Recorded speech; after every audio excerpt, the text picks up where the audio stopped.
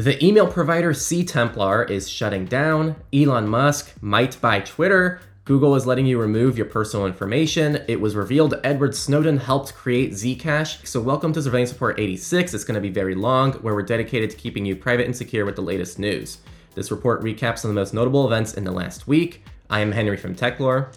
I am Nathan from The New Oil. And this week, again, we still only have two support methods, Patreon and Monero. If you want to help us out with some exclusive perks like the Q&A at the end of each of these reports, go ahead and join our Patreon. And if you want to just support us without needing the exclusive perks and without needing to supply any information, go ahead and you can donate Monero to us. It's whatever your preference is, and that is the segment. All right, with that, we're going to move into our highlight story, which is that C-Templar is shutting down. You have until May 26th to export your contact list and emails. You cannot send any emails at this time, which is very frustrating. I know a lot of people, that's how they found out about this. They have not cited a reason. There's two most likely reasons. One of them is probably lack of funds. I mean, C-Templar was never exactly widely adopted in the privacy community, and generally speaking, most people tend to go with a free tier, so they probably just didn't have enough paying users to cover.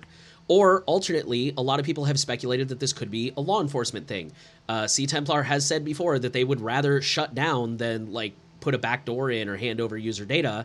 And someone on Reddit speculated or mentioned that apparently one of the Lapsus members said they use C-Templar in the Lapsus Telegram channel, so that is also a possible reason. But truthfully, we don't know. We're just speculating. But what we do know is, if you're a C-Templar user, you've got until May 26th. Keep an eye on their website. They will be announcing how to export emails and contacts. Guess it's time to move on to something else. This is a takeaway. When you join an email provider, let's say you join C-Templar and your email provider is henry@ctemplar.com, your email provider is now pretty much completely dependent on whether or not you even want to stay with this provider in the future, or if the provider decides to shut down.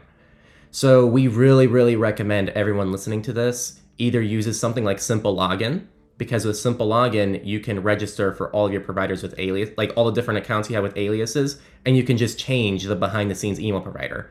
So if C-Templar shut down, but all of your accounts use Simple Login aliases, you just change your Simple Login account address to something else and nothing will have to be changed. Alternatively, or you can combine the two ideas, you can just have your own web domain that you transfer to different email providers.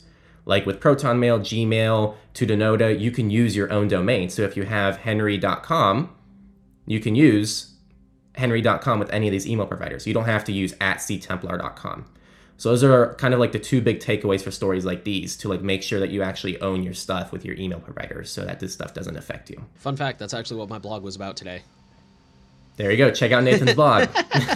Yeah, I looked at the C-Templar incident and I was like, hey, let's talk about why you need to have your own domain and stuff like that. Now we're going to move over to the data breaches. There was a data breach at the U.S. healthcare provider ARCare, which impacted 345,000 individuals. This took place on February 24th, and it includes names, social security numbers, driver's licenses, state ID numbers, date of births, financial account information, medical treatment information, prescription info, diagnosis or condition information, and health insurance information. There you go. People who don't care about privacy, but care about your private health information. There's another one for the books. Our next story comes from a French hospital called GHT Corps-Grand EST. I don't know what any of this stuff is. I'm sorry, I don't speak any French. They are located in Northeast France. They have 9 locations, 6,000 employees, and about 3,370 beds. That's awfully specific about. So this occurred on April 19th, and the attackers copied, quote, administrative computer data. But the article did not elaborate on what that data was or how many people were affected. More health data out there. That's the big thing right now, man. Health data is really valuable. Coca-Cola is investigating a hacker's claim of a breach and data theft. They claimed that 161 gigabytes of data was stolen by the Stormus gang, and the going price is 1.65 Bitcoin, which is about $64,000 at the time of writing this. Allegedly, it contains admin files, emails, passwords, account information, and payment zip archives, and more. Our next story is actually research. The number of publicly exposed database instances hit a new record. So in 2021, there were 308,000 known exposed databases, which steadily grew quarter after quarter. For the record, this is not all at once. This was over the whole year. There were 308,000 exposed databases. The peak at one time was 91,200.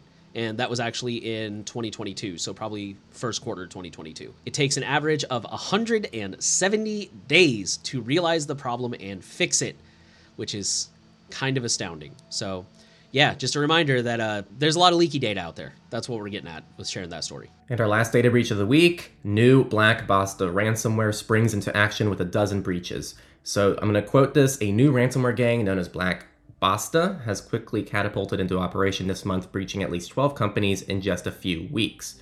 Nate had a takeaway he wanted to share here. Yeah, so my main takeaway here, they said 12 data breaches this week, and we only covered like, what, 3 or 4? I just wanted to point out that every week, there's a lot more things that don't hit our newsfeed. This is why it's so imperative that we're always talking about taking this stuff seriously. Like last week when there were no data breaches, and I was like, there probably were because the internet was up, I wasn't just making a joke. I was being dead serious. Like, this stuff is happening all the time, so... yeah, we're only giving you guys a fraction of what's going on out there. Be sure to take this stuff seriously. All right, with that, we will move into the company section, and we're going to start off with the big story that everyone's talking about in the mainstream media, which is Elon Musk buying Twitter. Elon Musk, the billionaire founder of PayPal, SpaceX, Tesla, and more, bought Twitter this week for about $44 billion, because when you're the richest man in the world, you know, the money's burning a hole in your pocket. You got to do something with it.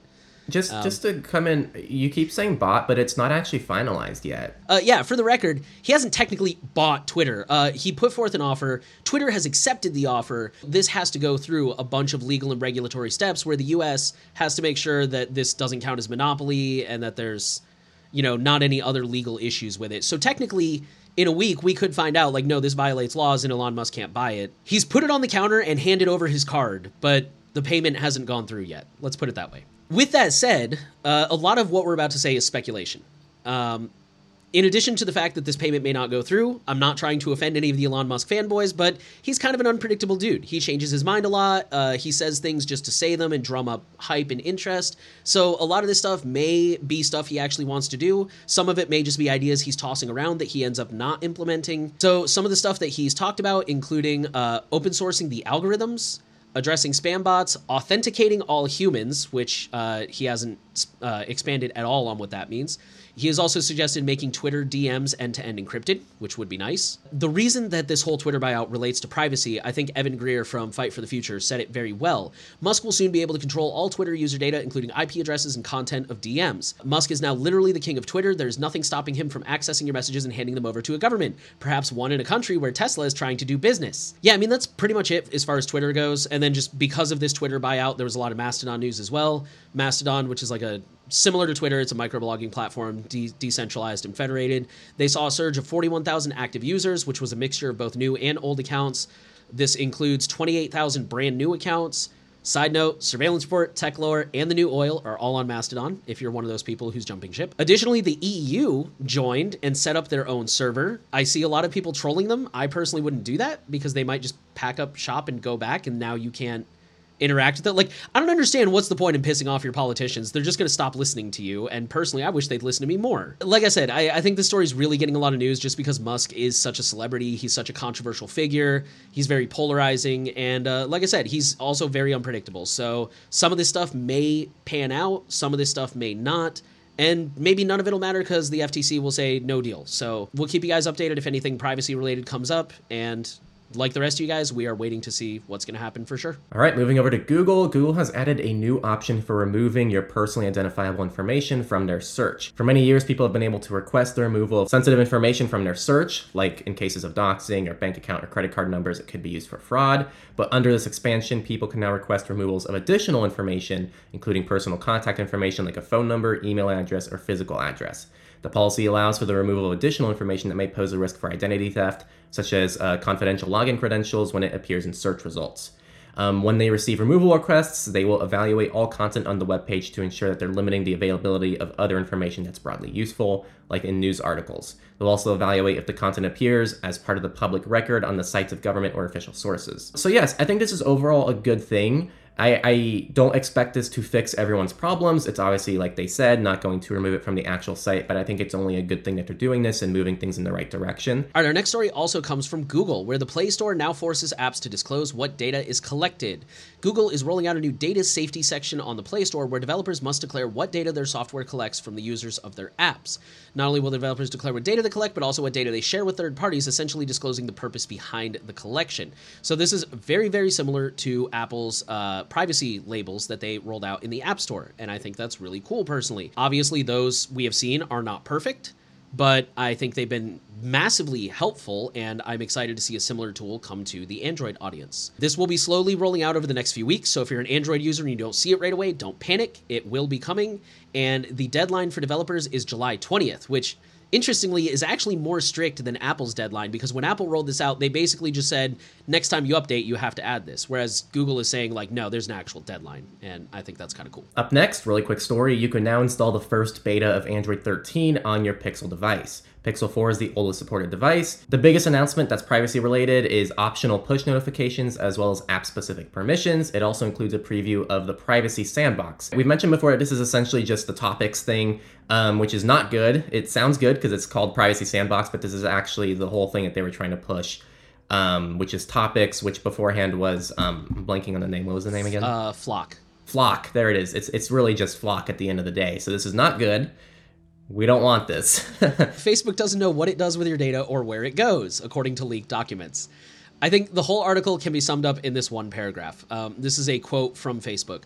"We do not have an adequate level of control and explainability over how our systems use data, and thus we can't confidently make controlled policy changes or external commitments such as, we will not use X data for Y purpose. And yet, this is exactly what regulators expect us to do, increasing our risk of mistakes and misrepresentation." Facebook, of course, denies that this is true. And that's kind of the lens that the article takes, is like Facebook is going to have a really hard time complying with privacy regulation because they don't silo their data. They just kind of let everyone use anything they want for any purpose, which I think we've mentioned before that allegedly Facebook does not apply privileges. Like, anyone from any department can look at whatever they want. This seems to drive home that point. You know what? We'll just leave it at that. This next story I am very much not a fan of, and it's very creepy to me, especially being a student. So some context, because this might be a little surreal to people in other countries, but here in the US, college is not free. It's actually very expensive, and a lot of the process for getting help with paying for college is done through the federal government via something called FAFSA. They dictate whether or not you get funds to help go to school. The markup found that Facebook trackers embedded in the code for the FAFSA application send data back to Facebook. It has been removed since this has come out, but only partially. Beforehand, it allowed Facebook to capture names, email addresses, phone numbers, and zip codes, which they could use to hold for years and use for undisclosed purposes on these people. In most cases, no one was really aware of this.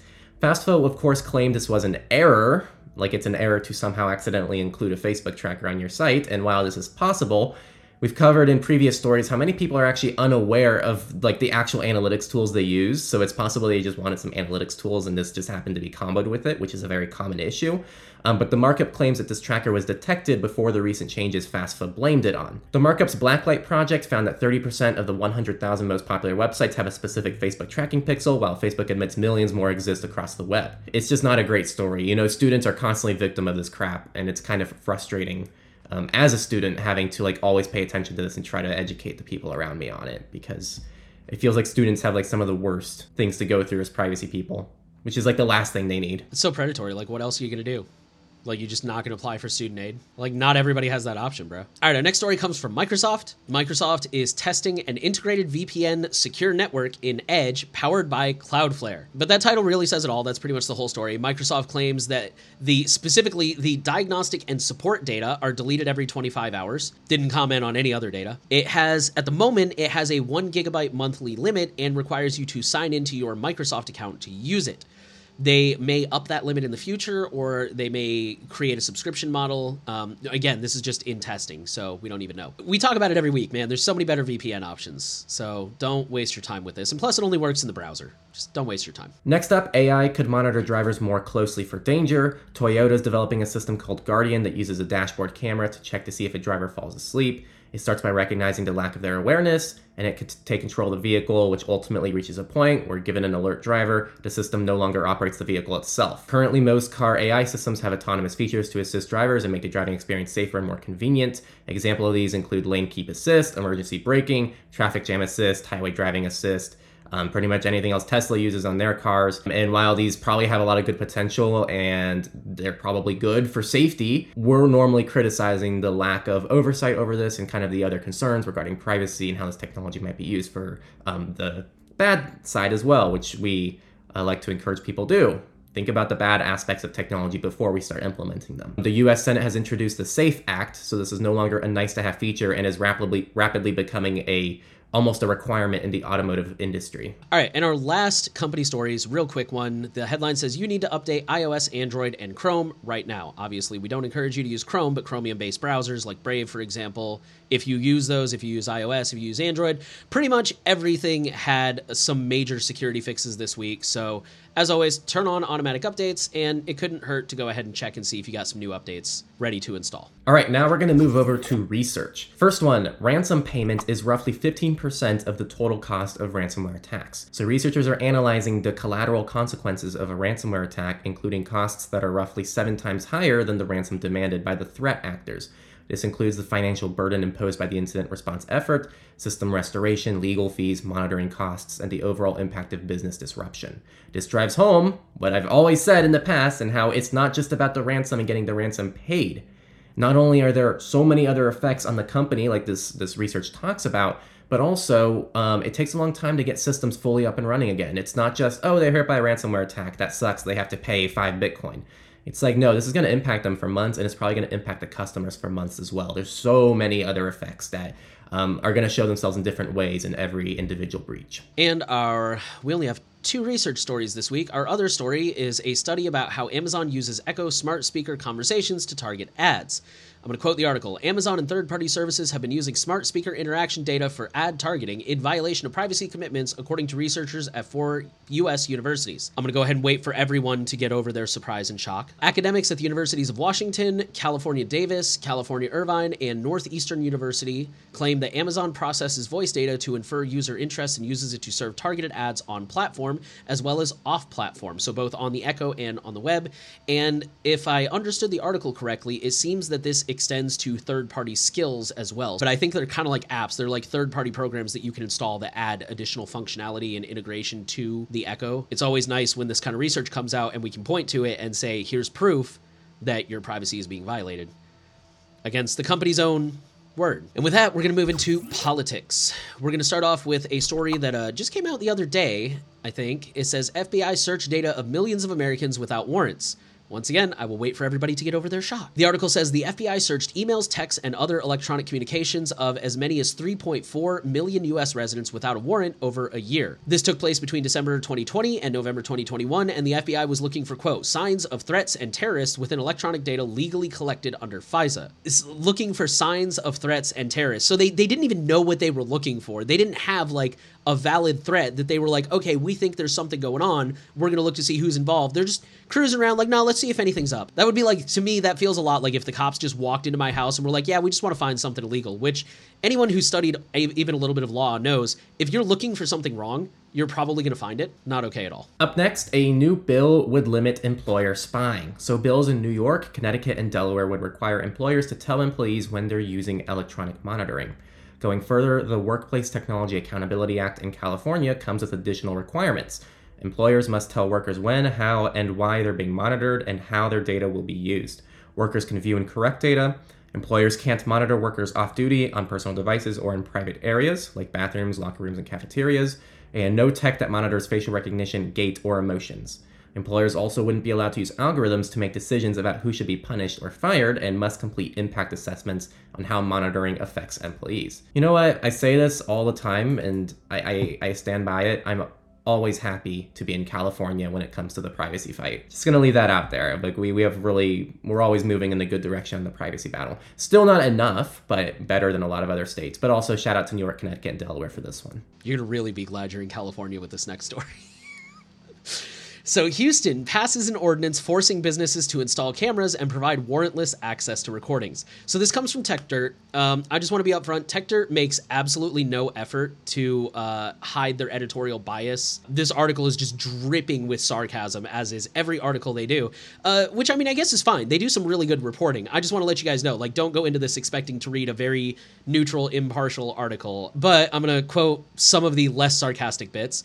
Officials in Houston, Texas have voted to require an array array of businesses, including bars, convenience stores, and strip clubs, to install surveillance cameras and make footage of them readily available to police. To access the cameras, police officers will not need a warrant. The city is citing this requirement as a result of rising crime rates. Yeah, like I said, it's not impartially worded, but it's still worth a read. It's a beautiful read. Up next, a court declares unconstitutional the mobile telephone registry that obliged users to hand over the personal data to the state.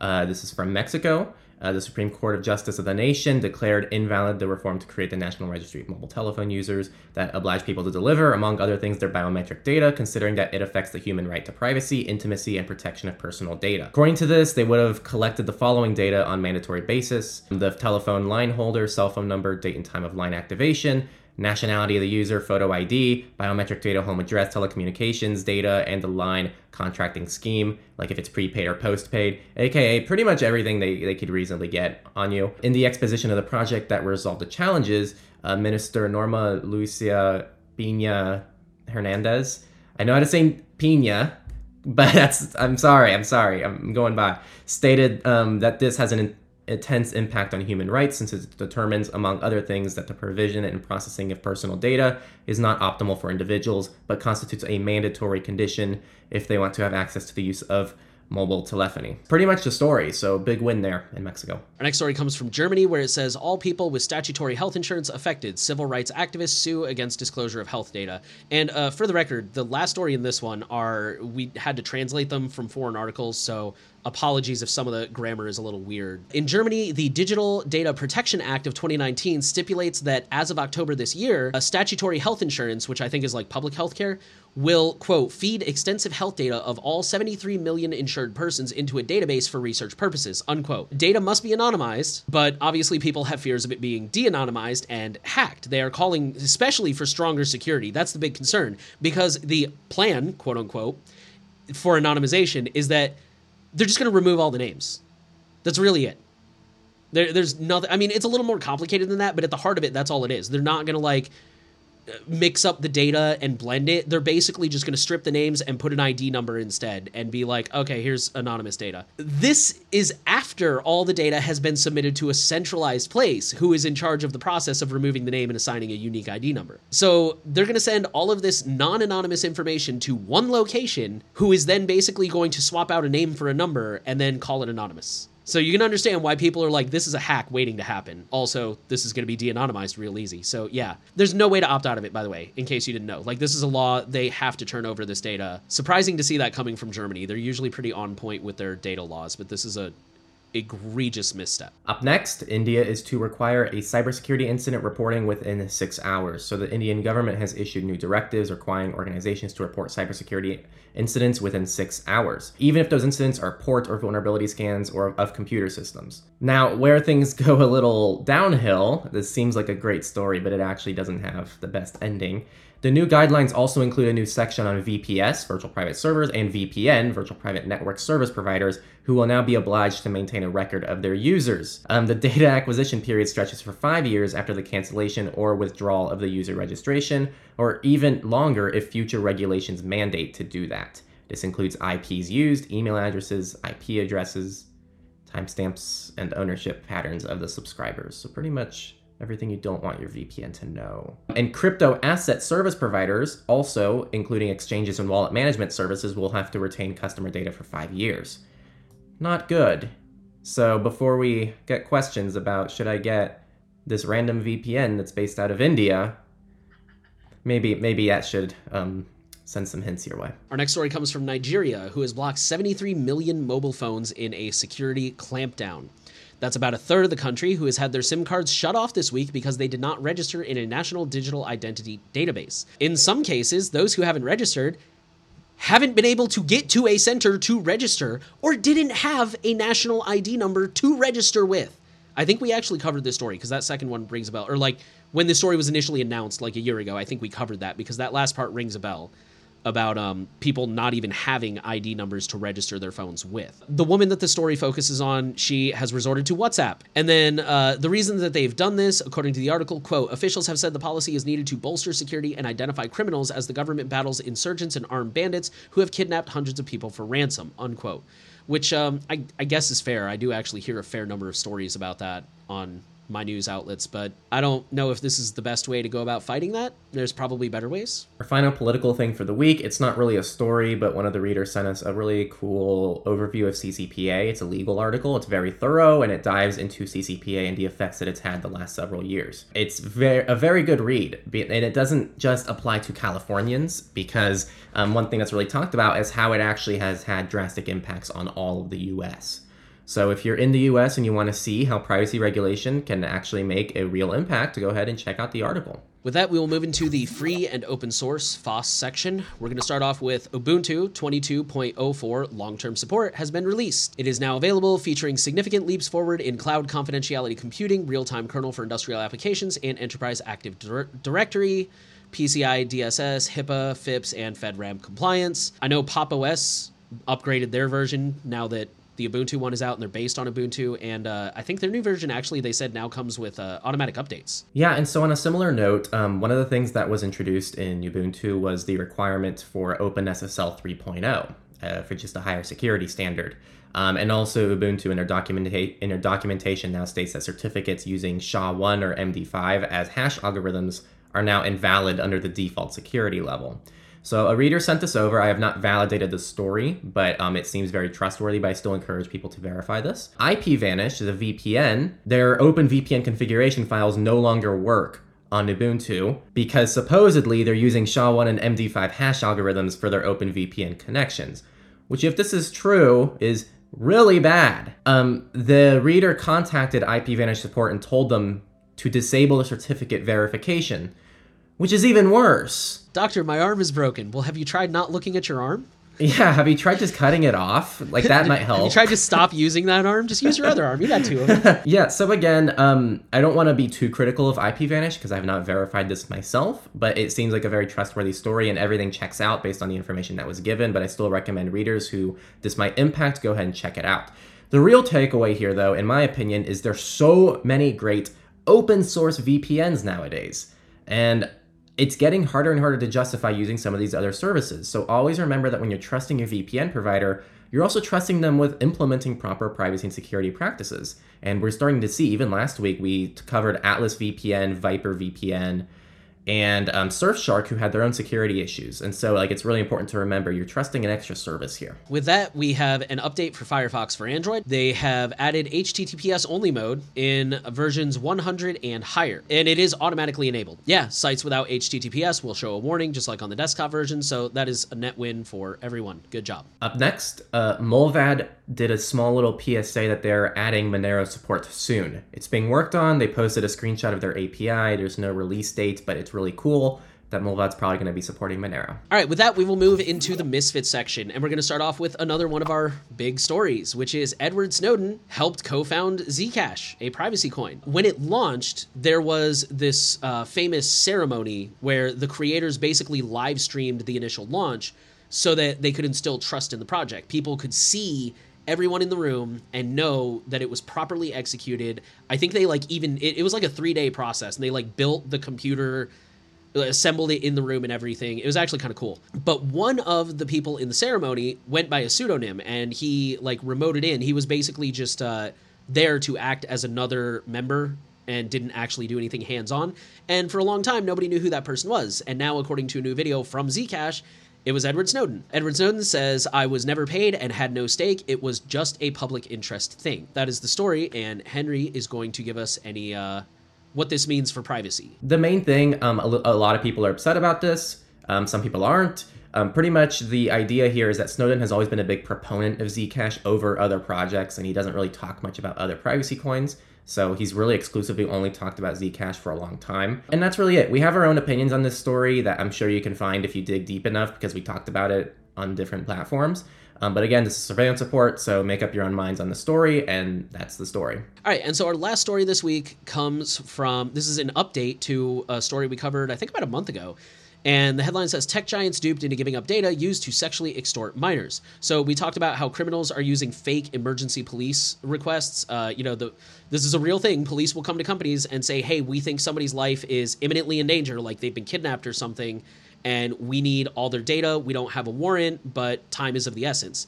And because that puts the tech companies in a rock and a hard place. Either they give it up right away and risk giving it up to someone who's not authorized, or they validate the request, in which case police could lose valuable time. No doubt, in addition to other uses, the data is now apparently being used to, quote, harass and even sexually extort minors. The fraudulently obtained data has been used to target specific women and minors, and in some cases to pressure them into creating and sharing sexually explicit material, and to retaliate against them if they refuse, according to 6 people. Another quote, the tactic is impossible for victims to protect against, as the best way to avoid it would be not to have an account on the targeted services, according to the victims, unquote. I think that's victims. They said people, but I think they're talking about the victims. I got people in my Matrix room that are constantly posting like, man, I just deleted my Google account today. And that's awesome. Good for you. I'm really happy. Henry and I need a Google account to post surveillance report and post videos and things like that. So it's like, that's not really an option for us. And it's the same thing with Facebook. Like I've shared in my own life, back when I was first starting my career, I got hired at a company, and the way they shared like company announcements and schedules and things like that was a Facebook group. So if I didn't have Facebook, like nowadays I have a more robust resume, and I can kind of just be like, oh, that's not right for me, I'm going to go find another job. But back then I was just starting out, and it's like I had to take whatever job I could get to build my resume. It's easy to sit here and be like, well, then don't have an account, especially if it's a website like Facebook or Snapchat or Tinder or something like that. But that's not always an option for everybody. Like some people have valid reasons to have these accounts, and it really sucks that that data is being weaponized against them. But yeah, seriously, it does really suck that these people have been put in this position, and through no fault of their own. Like maybe these people were using good passwords and 2-factor, and now the data's out there because police requests. So yeah, just always be careful what you're putting in digital format. And also, this is a good reason, like on our, like we have a delete social media video. If you type in delete social media, like Techlar does, if you type in delete social media on YouTube, probably the first video that's like organically like the top video on YouTube that I've been able to test, which I'm very happy about. It's one of like my favorite videos that like we've ever worked on. And in that video, it's titled delete social media, but there's a whole section there dedicated to people who, for whatever reason, still have reliance on it in one way or another. And pretty much the idea is compartmentalization. And so that's always what we recommend to people when they are stuck in the situations where they have to use Facebook for school, for a work group, or anything like that. And also for people like us, right? Like I have the whole business set up that's completely separated from myself. And like there's a lot of things I do behind the scenes in order to keep this stuff separate from me. So I don't have to have a Google account, but kind of this other thing does. That's kind of the idea you should have with these kind of things. But yes, that's why we always have options for people. We're not trying to gatekeep people and just be like, why don't you just delete Facebook? It's like, yes, we want you to, but we're trying to be aware of those issues as well. We have another great Q&A. So it's great to see you patrons start to step up and ask your questions. We're getting more confidence from all of you, so that's awesome. First one is from John, and he wants us to share more thoughts on the future of quantum computing. Nate and I actually talked a little bit before the show. Whoever's in power having an abundance of technology over what's ever publicly available is like the real problem, in my opinion. Like if there is some secret quantum computer that's only being held by the NSA and no one else is using quantum computing technology to secure themselves from this, then that's a problem. Luckily, that doesn't seem to be a problem, and most researchers seem to agree that quantum computing is something that's still very, very, very far away. So personally, I still fall on the boat of like, it's probably going to be fine. I think there might be ways to still find ways to secure old data that wasn't encrypted with quantum computing. I still believe there's probably ways to do that in the future to avoid this kind of issue. I think there will be solutions that arise, but this is all speculative. I'm not an expert in this space. I've read a quantum computing book that talked about like the technical details, but it didn't really talk much about like what this means for the future. So this is all speculative. And if Nate has thoughts too, he can chime in. All right, our next question comes from Aaron, who says, are there any stories that we sometimes feel uncomfortable covering and we don't want to cover? Yeah, but I mean, we try to, we always talk about how we try to be like impartial on Surveillance Report, and that goes with the stories we cover too. Whenever we come across a story that's like, man, we don't want to cover this because we don't really like this project, and we ask ourselves like, okay, but is this a really popular project in the privacy community? And is this a story that people deserve to know about? And if the answer is yes, then it's like, all right, well, we're going to cover it. Even if we think it's dumb and we don't think anybody should use it, like people use it. So we'll let people know about this thing. A frequent strategy we use that ties into one of the stories today is we swap out services when we're talking about them. So in the example of Elon buying Twitter, we were like, should we cover this? Because honestly, like, does this impact privacy at all? Do we even need to cover this? And we were like, okay, if this was Google and some other rich person just announced they were going to buy out Google, would this make it into the surveillance report. So we like to swap out services sometimes to see if it's something that's relevant. That's a strategy we implement a lot to try to make sure we're not just being biased. I was going to say, personally, like, I think that's the closest we come to not wanting to cover a story. You know, a lot of people, as we've seen recently with the DuckDuckGo browser story, a lot of people seem to think that when we cover a story, that counts as an endorsement. So that's kind of why we're on the fence of like, yeah, do we want to talk about this? Like, this isn't really a great project. We don't recommend it. But yeah, if it's got wide adoption and it's an important story, then it's like, well, you know, it's news and we're here to tell people what's going on every week. So we gotta. Good question. Yeah, it was. Next one's from Jason. He asked about having a private domain name. So like if he's buying a domain for a website, if he can do it privately. There's a lot of options for this. You have services like Najala. I don't know how to say it, but it's from the creators of the Pirate Bay. They have their own hosting service. You can pay for it completely privately. And I don't know if they do this, but at least with Orange Website, they replace the Whois information with just like generic information for themselves. But most service providers nowadays actually have like Whois protection. So if your threat model is just avoiding the public knowing what your name is, most providers have Whois protection. If your threat model requires your host not knowing who you are, check out the services, at least on the Techlore side of things, on techlore.tech/resources. We have a few service providers there that I think are Najala, however you say it, and Orange Website. We use Orange Website for Techlore stuff, and I like it a lot. All it requires was an email, and we can use like Bitcoin for payment, so it was nice. The last one is from the patron 404 Error, and they asked about RINA or RINA protocol. Personally, I've never heard of this before, this question, and I don't think Nate has either, so that's our answer. Just to avoid you asking this every week, we don't know anything about it, but we might look into it down the road. Yeah, we're not trying to like shut you up or blow you off, but no, we don't know anything about this, so we can't really comment. Sorry. And if you have questions you want to ask us that you want us to possibly answer at the end of Surveillance Reports, join our Patreon. We have a Q&A every week, and after this goes live, we're going to have our next Q&A. So the moment you're watching this, you can join our Patreon and ask a question right away over on Patreon for the new Q&A. And that was it for the news this report. Again, CTemplar is shutting down. Elon Musk bought Twitter. Google is letting you remove personal information. It was revealed Edward Snowden helped create Zcash, and a lot more. Again, Patreon and Monero are the two ways to support us. Join Patreon if you want some perks. Join Monero if you simply just want to support our work in a private manner. We want to thank you for listening to the Surveillance Report. We're happy to know you're out there trying to stay safe. The final thing we want to ask you to do is to share the podcast around, because that does make a difference. We rely on word of mouth. Also, make sure you're subscribed via whatever that means, if it's RSS or YouTube or Spotify, it doesn't matter. And give us a rating if you're listening from a platform where that's an option.